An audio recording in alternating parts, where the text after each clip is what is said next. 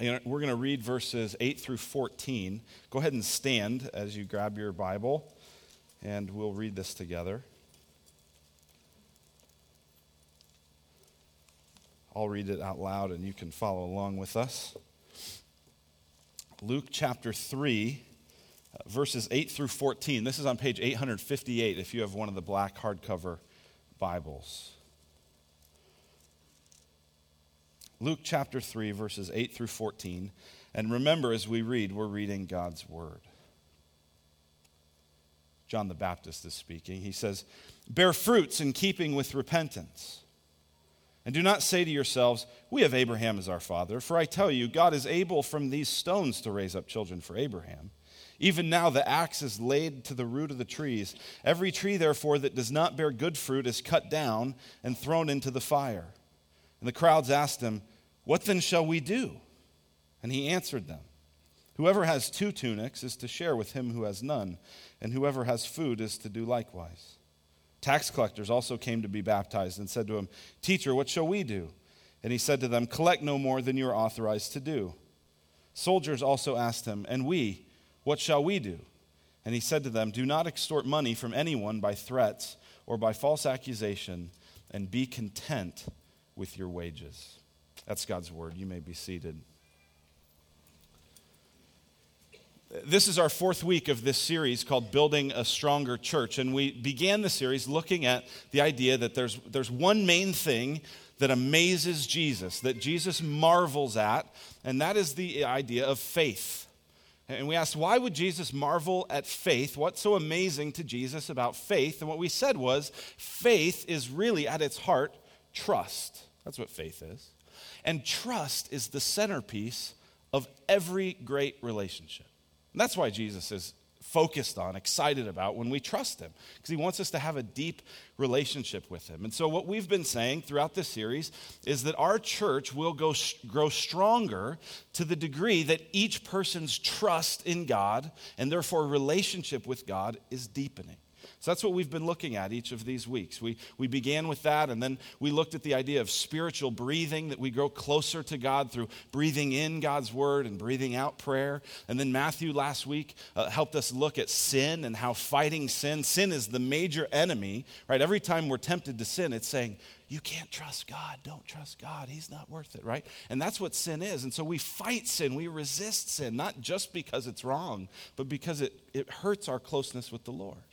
So that's what we've been looking at. That's why we want you to be part of this 24-hour prayer thing, by the way. I don't expect anything magic to happen in the 24 hours of prayer, but I do think that it will be an important sort of stake in the ground, line in the sand moment for you to go, I am serious about growing closer to the Lord and fighting sin. That's why I hope you'll be part of it. But today, we're going to look at how our faith grows in relation to money. To money. Now, that inherently makes all of us feel a little nervous, the idea of money. We like it when we talk about prayer, and we like it when we talk about sin, and we talk about money. It's like, I'm not so exactly sure about this. We're especially nervous about people taking our money. I heard the story of the little boy who was praying to the Lord for $100. And he prayed, and he prayed. Weeks went by, and the Lord didn't answer his prayer. And so he said, you know what, I need to up the ante. I need to write a letter to God. And so he wrote a letter to the Lord asking for $100. And he didn't know where to address it exactly, so he just addressed it, The Lord, USA. Well, the post office wasn't really sure what to do with this, and so they said, well, I guess the closest thing is the president. Let's send it to him. And so they sent it to the president, and the president was tickled by this request and thought it was really cute. And so he told his secretary, hey, send the boy back $5. You know, that's a lot for a kid. And go ahead and send that back to him. And so the kid got that money back, and he wrote the Lord a thank you note. Here's what he wrote. Dear Lord, thank you very much for sending me the money. However, I noticed that for some reason, you had to send it through Washington, D.C., and as usual, those jerks deducted $95.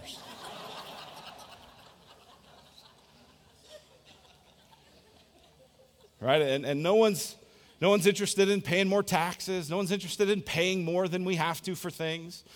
But today, what we're going to talk about is money, and specifically generosity.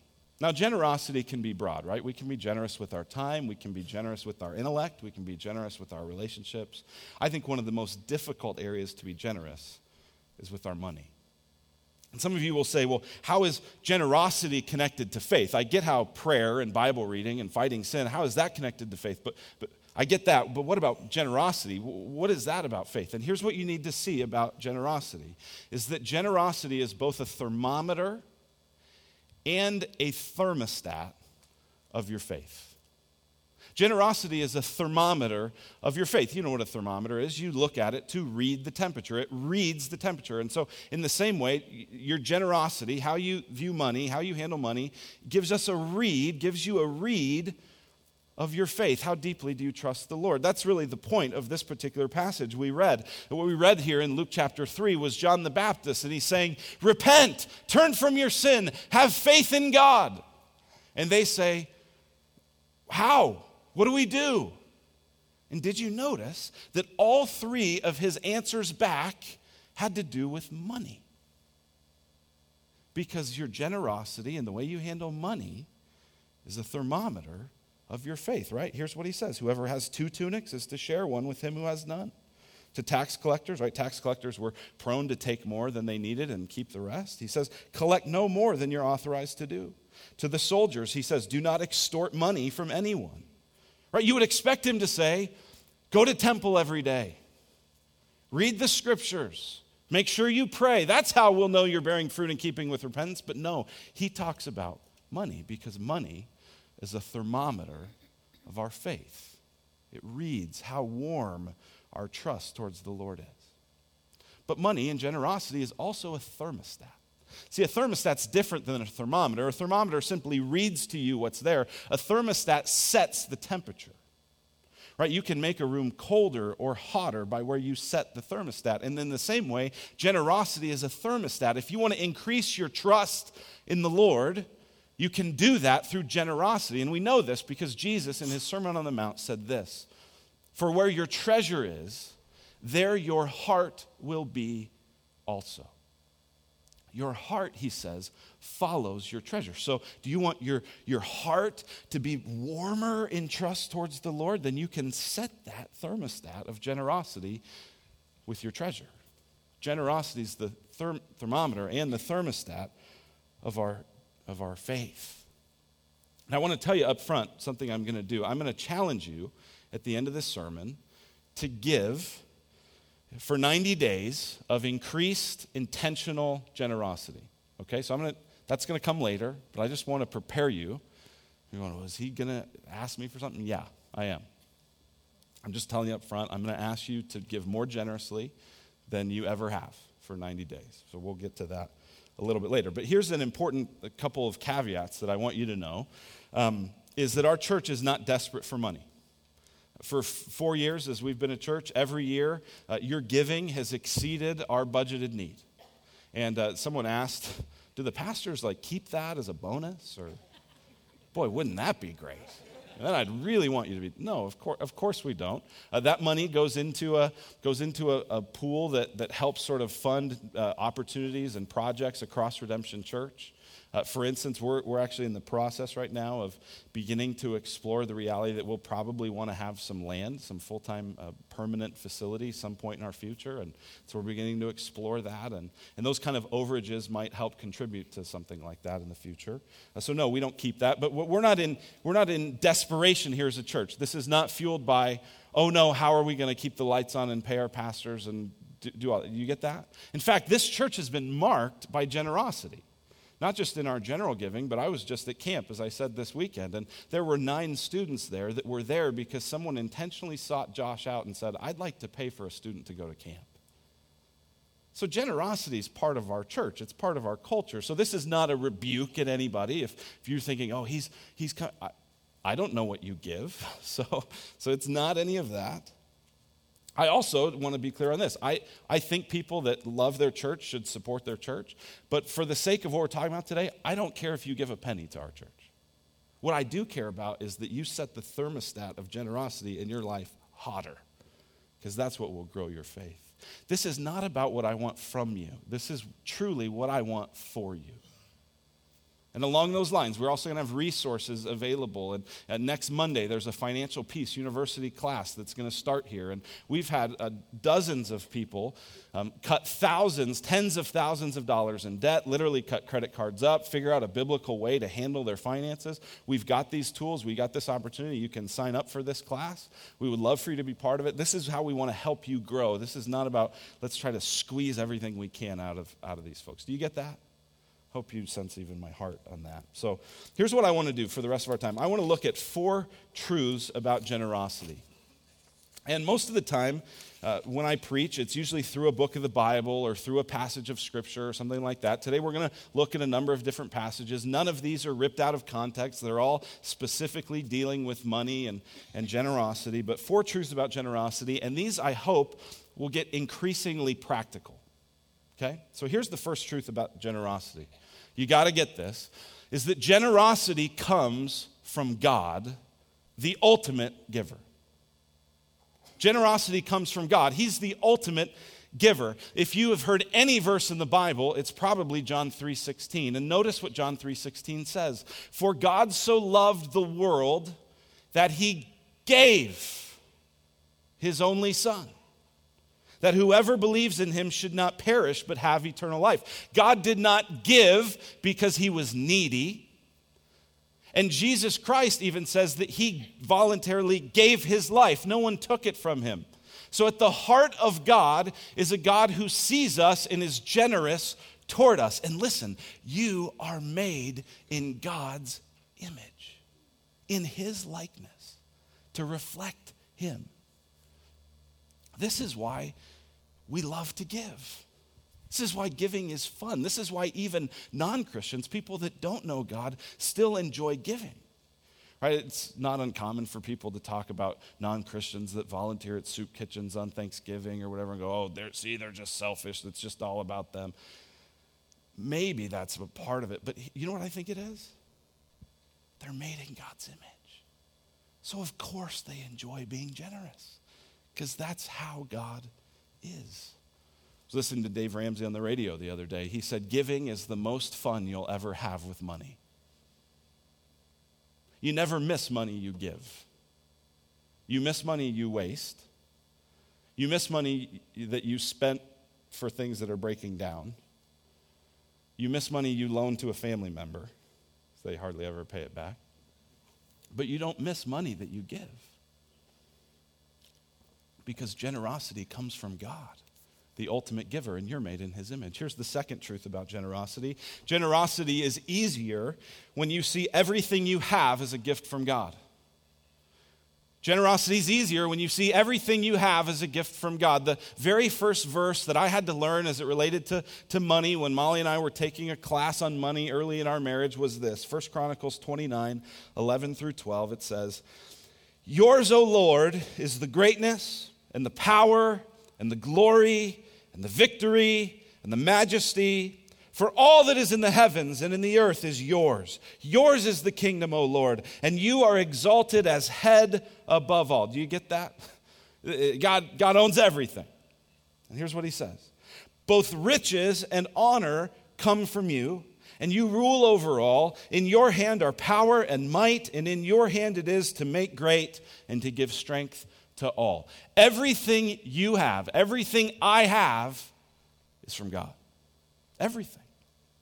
By the way, this is one of the ways that you can tell whether you're an authentic Christian or simply a moralist.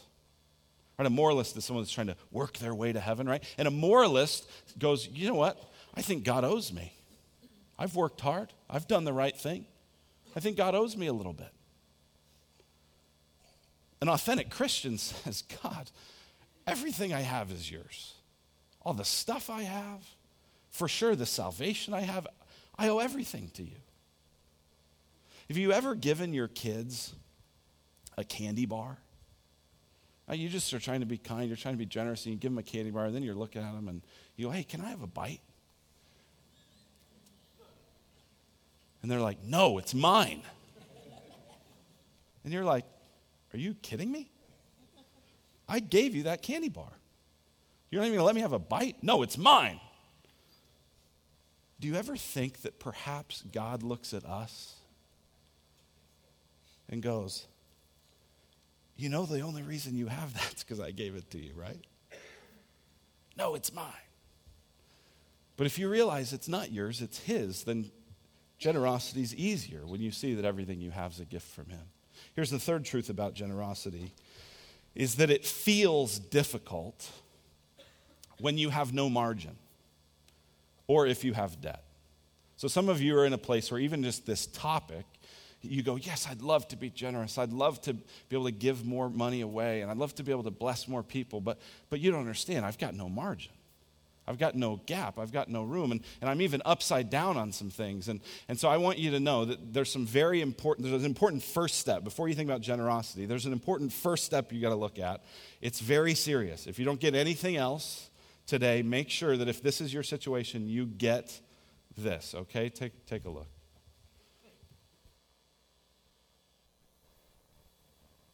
These numbers to add up. It's like we're never going to get out of this hole. Credit card debt, does it ever end?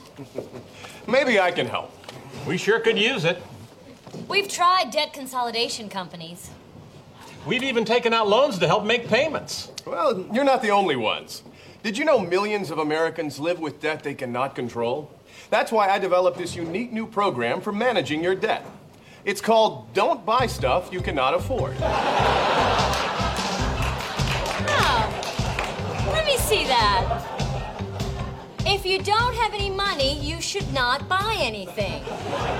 Sounds interesting. Sounds confusing. I don't know, honey. This makes a lot of sense. There's a whole section here on how to buy expensive things using money you save. Give me that. And where would you get this saved money? I tell you where and how in Chapter 3. Okay, but what if I want something but I don't have any money? You don't buy it.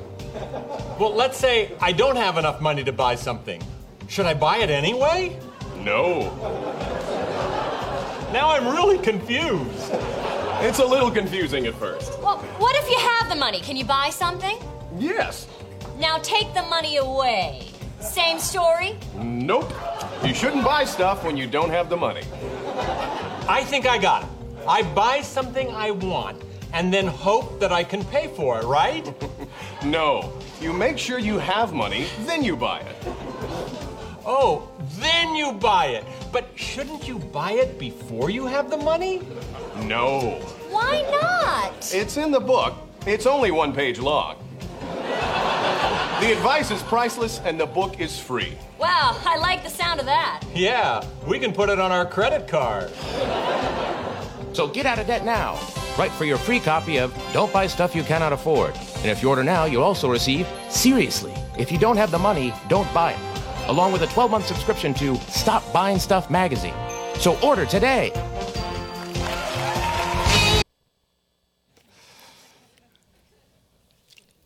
That's funny. And here's the thing, is everybody finds that funny.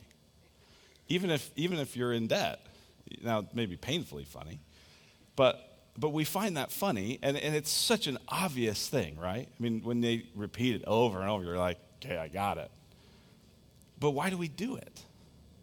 If it's so obvious, and if it can be so funny in a moment like that, why do we do it? I think the reason we do it is because in many cases, we're after a standard of living. Maybe it's, I got to have better than my parents provided me. I don't want my kids to want for anything. And here's something you got to see. You got to understand this. There is a massive difference between a standard of living and quality of life. There's a massive difference. And some of you have a wonderful standard of living, but you're living at such a tight margin, or maybe that's even an upside down kind of margin, and the quality of life is miserable. See, I think so many people in our culture and in our community in particular live in what you might call affluent poverty. Have you ever seen someone and you go to their house, or you see what they're wearing, or you see their car and you go, how do they afford to have that car? You know what the answer is a lot of times? They can't.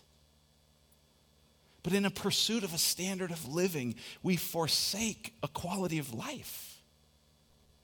And that debt and that marginless living makes us slaves to money. And isn't it interesting that Jesus said, you can't serve two masters? And you expect him to say, you can't serve Satan or God, right? You can't serve them both. But the chief enemy of God is not Satan, it's money.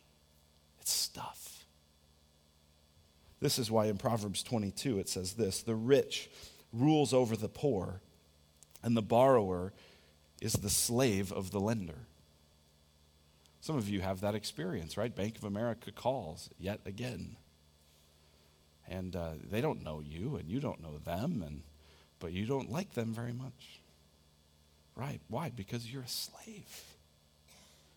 And so the first step, if you want to be generous, because my assumption here, based on the fact that you're made in the image of God, is that all of us would love to be more generous. But we find all sorts of reasons, and some of them feel very legitimate reasons why we can't be generous. And so if this is one of them, is that there's just not enough margin, things are just a little, you're upside down on some stuff.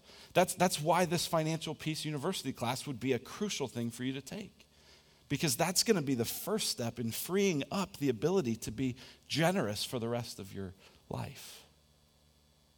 Generosity comes from God. He's the ultimate giver. It's easier when you see all things are from him. It feels difficult when there's no margin. And here's the fourth truth, is that generosity grows through intentionality. Generosity grows through intentionality. We would love it if generosity would grow automatically. We think that, when I make more money, I'll be more generous. And we imagine that as our income rises, our generosity will rise with it. But for most people, that's not the case. And some of us even go, you know what, Lord, I can't really be generous right now, but if you would help me win the lottery, God, I promise I would give you like half of it. A, you shouldn't be playing the lottery. It's bad stewardship. B, why would God entrust you with lottery winnings if he can't entrust you with a job? Why would you be generous with that if you won't be generous with this? Right? John Rockefeller said, I would have never tithed on my first $1 million if I hadn't tithed on my first minimum wage paycheck.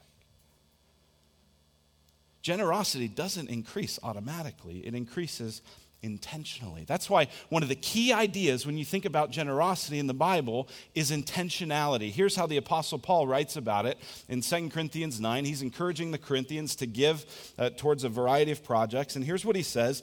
Each one must give as he has decided in his heart, not reluctantly or under compulsion, for God loves a cheerful giver. Now, oftentimes, people will use that last part, God loves a cheerful giver, to ignore the first part.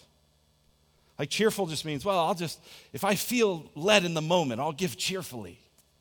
Yeah, but the first part says, as you've decided in your heart. This means thoughtfully. This means prayerfully. This means intentionally. This means looking at how much money you make and deciding what you're going to live on, what you're going to save, what you're going to give. Giving generosity, it increases through intentionality. So I've got a number of sort of questions, some responses or some questions back that you might be thinking or that we might think if we're really wrestling through this, the questions that I thought as I prepared. First question is this: why aren't more Christians more generous? If we're made in the image of God and God has given us everything, and Christians of all people who knew that they were on a path away from God towards punishment, towards perishing, and God gives his only son so that we wouldn't perish but have eternal life with him, why wouldn't we, out of all people, be more generous? You know, the average Christian, research has showed, gives somewhere in the ballpark of 2.5% to 3% of their income. Now, amazingly, that's actually more generous than most of the culture.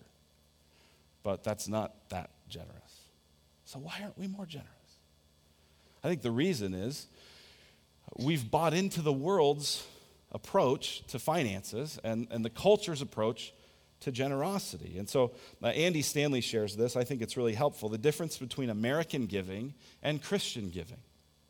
American giving is what you might call 3S giving. This is the way your average American, non-Christian gives. Spontaneous, sporadic, sparingly. Spontaneous would be the idea of something's come up. Hey, would you like to buy a shamrock for $1 to go to the children's hospital? Yes. Great. Okay. There's been a hurricane. There's been a flood. There's been a this. There's a telethon. Could you give? Let's show the pictures of all the little kids that are starving. Could you give? Right? It's not thought out. It's not planned. It's spontaneous. Now that's wonderful to give spontaneously. It's wonderful to be moved at the heart and to give. But if that's all our giving is, we're not going to be very generous. Listen, people who give spontaneously often keep more of their money spontaneously. But Americans give spontaneously. They give sporadically, here and there, if I feel like it, when I'm kind of up for it, when there's some left over. This is the approach even some Christians take. One author I read in preparing for this talked about sporadic givers in the church as sort of God tippers. I liked the service today. Yeah, put something in there, right? And I'm glad if you're blessed by our ministry. But you just need to understand, while that might feel generous to you, it's not generous in biblical standards, okay? So spontaneous, sporadic, sparingly. Sparingly is here's what I have left over. And listen, you don't serve a leftover God. Aren't you glad God didn't give you his leftovers? He gave you his best. And so Christian giving is in contrast to American giving. Rather than 3S, it's 3P. It's priority. Priority, meaning this is the first thing I give. I don't give what's left over. I give this. Like if I have anything that I do with my finances, it's give this. It's priority. It's also percentage. So rather than just being whatever's left over or whatever I feel like or whatever I got emotionally moved to at a fundraiser, it's percentage. It's intentional. It's as 2 Corinthians 9 had said, as I've decided in my heart. It's a percentage. And it's progressive. It's the idea of it's progressively increasing. It's growing. It's seeking to give more and more and more.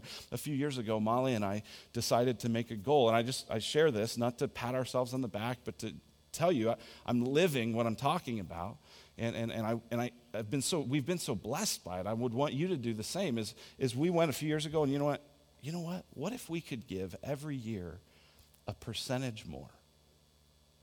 What if we could just bump it up 1%? Because the reality is, if your job got cut by 1%, you'd probably figure out a way to live through that, right? So what if every year we gave an additional %?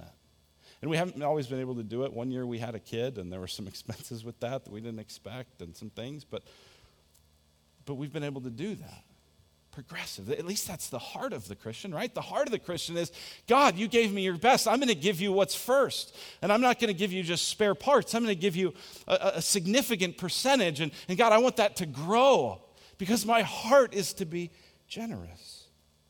So then the question, how much should I give? Well, that's one way to ask the question. The other way to ask the question is, how much of God's money should I keep? But how much should I give? It's a very common question. And so here I turn to Malachi chapter 3. Malachi chapter 3. Malachi, interestingly enough, is prophesying to a group of people whose faith is stagnant. Their trust in the Lord, their relationship with the Lord is apathetic. He's trying to awaken them. He's trying to stir them. He's trying to say, let's go, follow the Lord. And here's what he says. Will man rob God? Yet you're robbing me. But you say, how have we robbed you? In your tithes and contributions. You are cursed with a curse, for you are robbing me, the whole nation of you. Hold on, just look at this for a second. Notice how many times he says the word robbing? Right? Let's call things what they are. When God's people don't give generously, it's not just being stingy or something like that. It's theft.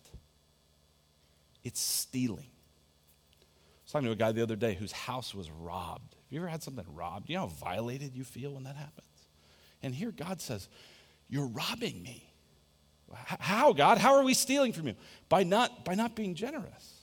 So here's his remedy. He says, bring the full tithe into the storehouse, that there may be food in my house, and thereby put me to the test, says the Lord of hosts, if I will not open the windows of heaven for you and pour down for you a blessing until there's no more need. That word there, tithe, means a tenth. Right? Sometimes people say, well, I tithe about 4%. That's mathematically impossible, right? A tithe means tenth. And this, by the way, should be our baseline. It should be our starting point. This is Old Testament. We've experienced far more grace even than the people of the Old Testament have. Right? So if you go, okay, that's legalistic. Tenth, that sounds, okay, give 11%. But most of the time when people go, that's legalistic, it's because they want to give less, which just really says something about your heart. He says, bring the full tenth in and then test me. This is the only place in the Bible God says, test me, I dare you. Bring it on. You don't think I can provide? Test me. And see if I don't open the storehouses of blessing. And that doesn't always mean that it's going to come back financially. Sometimes it comes back in other ways. But God says, test me in this. So here's what this is. I just want to make sure we're really clear on this. And again, this is a starting point. This is not the finish line. This is where we should begin. But if you just want to get an understanding of how this works, let's just be very clear here, okay? Now, this is math, okay? My wife tutors people in math, so I know some of you have a hard time with math. All right, so here's some money. Here's how this works, all right? I'm going to go slow, all right? Every time you get 10 of these, take one and give it. All right, I'll do that again. All right. Every time you get 10 of these, take one of them and give it away. Give it to someone where you can't control what happens to it. Just be generous about it. Give it away. And then you know what? You get to keep 9. You get to keep all this, right? And the scripture says that this is for you to enjoy. This is God's blessing to you, right? You get to have fun with this and pay bills with this and eat food with this and go out to dinner with this and go on vacation, right? Do you get how that works? It's very simple. Now, when these ones start adding zeros, I don't know, God, can I rip this in half? Right? It just gets harder. But at its simplest, that's what this is. It starts with that. And God says, if you will just test me in this, if you will just try me out, just watch what I do. And again, remember, this whole thing is about growing your faith. And when you test God, when you take that risk and God comes through for you, it builds your faith. And then you realize, I could trust him with 10. Maybe I could trust him with 11. Maybe I could trust him with 12. Maybe I could just keep going and keep being more and more generous. Third question you might ask would be, well, what if I can't give that much? And some of you, we've already talked about it, based on the margin, based on decisions you've made that you'd love to undo if you could undo them, but you're where you are, you would love to give more. Some of you, you've lost a job. I mean, this is just like, that sounds great, but I can't do that. So here's what I'd tell you. Start with 3P giving. Give priority, give percentage, and give progressively. And you can pick a percentage. Maybe it isn't 10%. Maybe you can't start there. But work as hard as you can to at least get there and then go further. I love this story. There's a guy in our church that was so concerned about his not wanting to rob God. And he had some unexpected expenses come up, some medical things and some stuff like that. And he looked at his income and he looked at his bills. And he said, in order to pay these bills, with the income I have, I will not be able to tithe. But I will not rob God to pay men. And so he got a second job. Because he needed it to pay the bills? No. Because he wanted to honor God with the first and the best. And he saw God come through. So if you go, I don't know if I can, I don't know if, okay, pick a percentage, start there. But think about this. I just want to challenge you on some thinking for just a moment.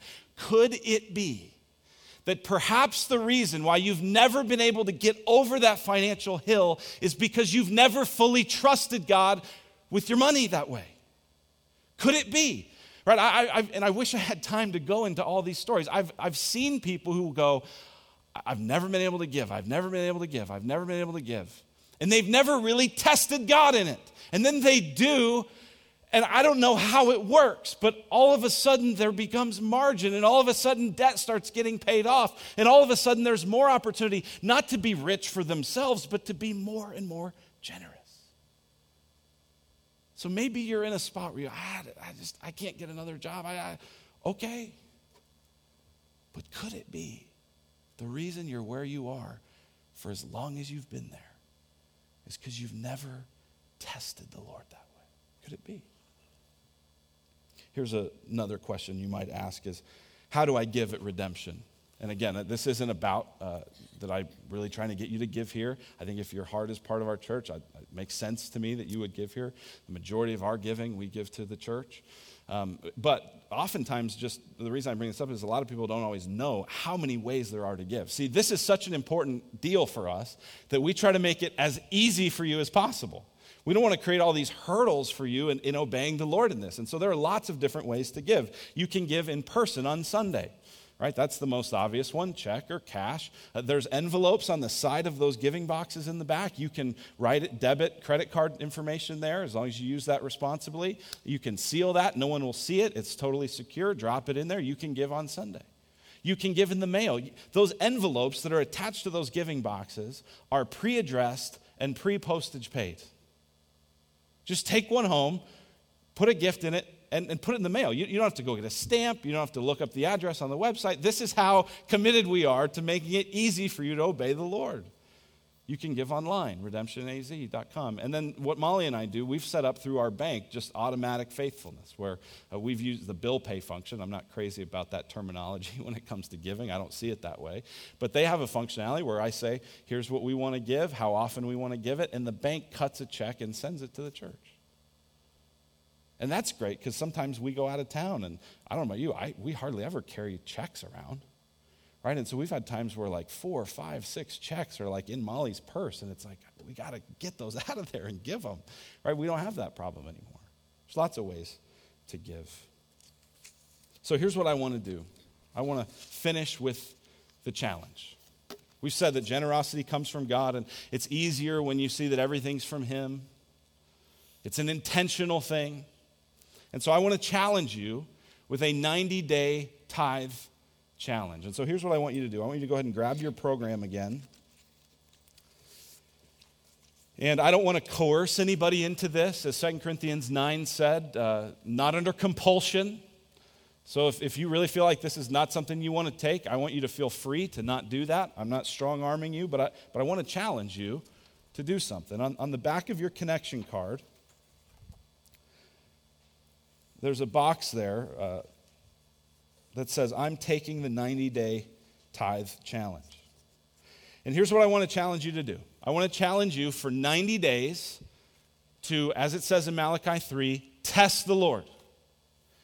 And be more intentional and more generous in your giving than you normally are. For some of you, that will mean beginning to tithe. Every $10 you get, you'll give one. Others of you, maybe you're already there. Maybe you're already well beyond that. Maybe this could be an opportunity for you to go, for 3 months, could I get a little more progressive in this? Could we might not miss 1% more in this, but think of what it could do. Think of how it could grow our faith. Would you consider that? Becoming an intentional percentage giver. Testing the Lord. This, by the way, goes through May 19th if you want to get a sense of where that is. And what I would love you to do is commit to that. And if you do that, we have resources that we will send you. We have support along the way. We have people that are experienced in providing help, financial counseling, that sort of thing. We have a benevolence opportunity in our church if that's a need for you, right? There's lots of assistance that we can provide because this is what we want for you. We want it to grow your faith. We're not looking for it to grow our budget. Our budget's set for the year. And we have confidence that you'll give generously to that. So it's not about that. This is what we want for you. We will help you through it. And then I'd love you to keep track. And on May 19th, go, God, you said you'd come through. What have you done? Are you willing to take that risk? Are you willing to grow your faith that way? People who give spontaneously tend to spontaneously keep more. And people who give intentionally tend to intentionally give more. So if you're willing to take that challenge, I want you to mark that box. And as you respond to communion, you can put it in the baskets that are there on the tables.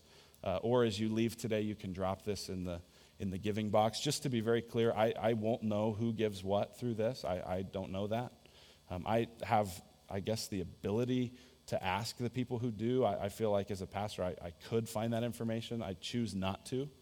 And so this is between, this isn't between you and me. This is for the Lord, okay? So if the Lord's moving your heart that way, I challenge you to respond. Let's pray. Father, thank you for your generosity to us. God, thank you for the opportunity that we have to be generous. Thank you for all the good that it does in our church and in the world. Thank you for the churches that are planted and the work that happens outside of our congregation that even happens through the generosity of people in this room. God, grow our faith. Grow our trust in you. Help us to trust you more fully, more deeply. We pray in Jesus' great name. Amen. Amen. Well, we're going to respond now by celebrating communion. If you're a follower of Christ, we invite you to come to the tables. There's tables there in the corners and by the pole. The bread represents the body of Jesus, which was given for you. The cup represents the blood of Jesus, also given for you. And this is a time not to try to pay God back, not to try to redouble your efforts because he was so good to you, you got to pay him back. This is a time simply to receive his generosity. If you're a follower of Christ, we invite you to the table. If you're here, you're not yet a follower of Christ, you're not a Christian, our encouragement would be to not take communion. That would be a hypocritical thing for you if this isn't authentic from your heart. And so take this time instead and pray and reflect on God's generosity to us in Jesus. The band's going to come and they're going to lead us, and when your heart's ready, you're free to respond.